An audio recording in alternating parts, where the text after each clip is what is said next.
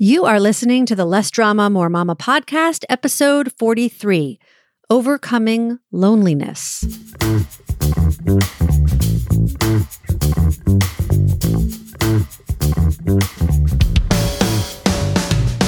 This is Less Drama, More Mama, the podcast for moms who want to feel calm, in control, and confident about how to handle anything life throws their way. If you're ready to go from feeling frazzled and disrespected to feeling calm and connected, this is the podcast for you. I'm your host, Pam Howard. Hey, Mama. Happy June. My gosh, how did that sneak up on us? My last week of school is this week, and then it's summer. Of course, here in Florida, summer's not my favorite season, but I'm going on a few vacations and working from some cooler places, so I'll be able to escape the heat for at least a couple of weeks. What are you doing this summer? Want to work with me? Here's why I think that you should definitely hire me as your coach this summer. First, you get to devote time to yourself every week. That in and of itself can be such a luxury, right? I mean, how much time do you actually spend just focused on you, your mental and emotional well-being, and your future every week? Second, by signing up for coaching during the summer, you're being proactive instead of reactive and setting yourself and your kids up for greater success at the start of the school year. And third, you get to hang out with me over the summer, and that's super fun. So go sign up for your free mini session at lessdramamoremama.com/mini, and we'll chat and see if we're a good fit for each other. All right, so today's topic is loneliness. I know there are a lot of moms out there who feel very lonely. And when I ask moms why they feel lonely, they tell me it's because their husband travels a lot for work, or because they don't have any friends, or because their parents or their in-laws live somewhere else and they don't have family support, or they're divorced, right? They tell me all of their circumstances. Now, I've spoken with married moms who feel lonely and single moms who feel lonely, moms who live in rural areas and moms who live in big cities. Some live near extended family members, others don't. And so loneliness really occurs in every type of situation. And what that tells us is that loneliness isn't caused by our circumstances. Loneliness is a feeling and therefore caused by our thoughts. Okay?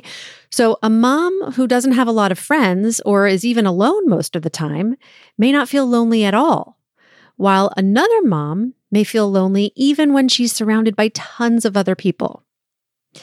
And this is really fantastic news because it means that if you're causing your feeling of loneliness with your thinking, then you are in control of that. And you can decide to think in a way that doesn't cause you to feel lonely. If your circumstances were the cause of your feelings, then the only way for you to feel better would be to change your circumstances, which isn't always possible. And it certainly takes a lot longer than simply changing your thoughts. Now, before I talk about how to get out of loneliness, I want to remind you that feelings are just vibrations in the body. And when you feel the vibration of loneliness, it doesn't mean that anything's gone wrong. Your primitive brain wants to tell you otherwise. It wants to freak out and tell you that you're going to die when you feel lonely. Because when humans were evolving, being excluded or being an outcast meant being rejected by your tribe and could have literally meant death.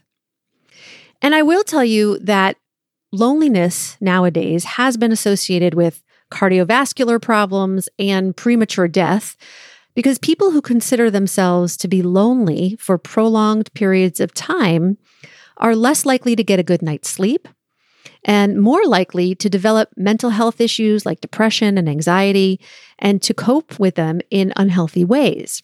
But the feeling of loneliness itself can't kill you. It's one of those emotions that feels uncomfortable. It's usually described as an emptiness or a hollow feeling in the body. And most people have certainly felt it at one point or another. I remember the time I probably felt the loneliest in my life was when I spent a year in Israel after college. I participated in a year-long volunteer program with about 60 other people that I had never met before. Actually, I think I knew one other person in the program when I got there. Now, I had been to Israel before. I had friends and family there, and I started dating someone in my program. I thought he was the one. He wasn't, by the way. But I remember feeling profoundly lonely and miserable that entire year. And it definitely developed into a major depression where I wasn't eating much. I didn't want to get out of bed. I was moody and crying all the time. Even though I was surrounded by people, I felt totally alone. I didn't know then, back in my early 20s, that having these low moments, especially during a time of a pretty big transition, was just a part of being human and experiencing the 50-50 of life. I believed that my loneliness meant there was something wrong with me, and so I piled shame on top of the loneliness, which made it even worse. Had I been able to make peace with the loneliness and accept and allow it, rather than resist or react to it, which is what I did, I might have been able to get through it a lot sooner and with a lot less suffering. So that's really the first step to overcoming loneliness if you're experiencing it right now. Just allowing the emotion without judging yourself for it and noticing what it feels like in your body. The second step is not to go out and meet new people or call a friend. I think that's the advice most people get when they say they're lonely. Just reach out to people. And you can do that for sure. But if you don't clean up your thinking first, you're going to be reaching out to people and taking action from a very needy, desperate emotion, and that will not get you the result you're looking for. And it's not really even necessary to work on your relationships with other people at this point. The best way out of loneliness is to work on your relationship with yourself first and to be there for yourself. So I want you to be curious and ask yourself, what am I thinking that's causing me to feel lonely? Now, some of the most common thoughts are things like, I'm all alone. Nobody wants to be with me. Nobody cares about me. Nobody really understands me. My relationships aren't meaningful. I have no support. So find the thoughts that are causing you to feel lonely and write them down. Then you really need to recognize that they're thoughts, not facts. Nobody wants to be with me. That's a thought. Now, why are you choosing to think that? Where can you find evidence to the contrary? When you believe that nobody wants to be with you, your brain is going to look for evidence for how that's true. Then this is how that plays out in the self-coaching model. Your thought is, nobody wants to be with me. That thought causes you to feel lonely. When you're feeling lonely, your action is to retreat, withdraw, stay at home, not reach out to people, right? Not risk rejection. And then your result is that you're alone, which proves your original thought that no one wants to be with you. But you've just created that result with your own mind. Do you want to be with you? When you enjoy your own company, you don't feel lonely. I think I mentioned in a different episode that I rarely ever get lonely, and I love being alone. I don't make it mean anything about me when I'm not invited to a social gathering. I don't make it mean anything about me when people don't call or text me back right away. I think, oh, they must be busy. Maybe they forgot. I'll just try them again. I just coached a woman who felt offended that her adult children didn't invite her on vacation with them. And she was making it mean all sorts of things about her kids and about her relationship with them. And after talking it through, she realized that she could choose to think about it in so many other ways. How wonderful that my adult kids are spending time together. Maybe they didn't realize that I'd want to join them. I can let them know that I'd like to go the next time. The point is, you can decide to think about yourself and your life in a way that doesn't cause you to feel lonely. Did you know that you can feel authentic connection with someone just by choosing to believe that you're connected with them? Some of you feel connected with me and we've never even met. is just because of the thoughts you have about me. And I feel connected to you even if we haven't met or talked on the phone yet. I'm constantly thinking about you and thinking about how much I love you and wondering how I can connect with you and offer you support. I've talked before about asking yourself powerful questions. So if you're lonely, you can ask your brain a question like, how can I create an amazing support system in my life? Or how can I create a more meaningful relationship with my spouse? And then let your brain get creative finding the answers. I'm always asking myself questions like that. How can I create a community for myself? How can I bring my friends together? When Marissa was little, I started a play group with about 10 moms that I met in a Mommy and Me type class. We got together every week at a different person's home each week. We had moms' nights out. We had holiday parties together. And I'm still very close with 3 of the moms from that group. A few years ago, I invited all of my local coaching clients to come to my house so they could meet and get to know each other. It was such a fun evening. No kids around, good food, good conversation.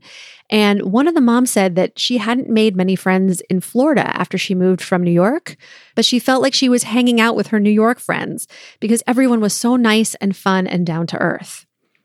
And you can just bring a bunch of people together for no other reason than you want to surround yourself with people that you like and want to get to know better.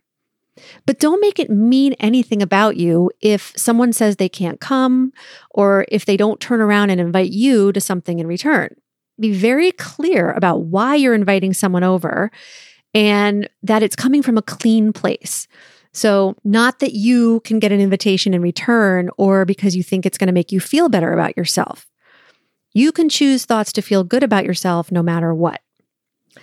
And so that's the last piece that I'm going to leave you with today.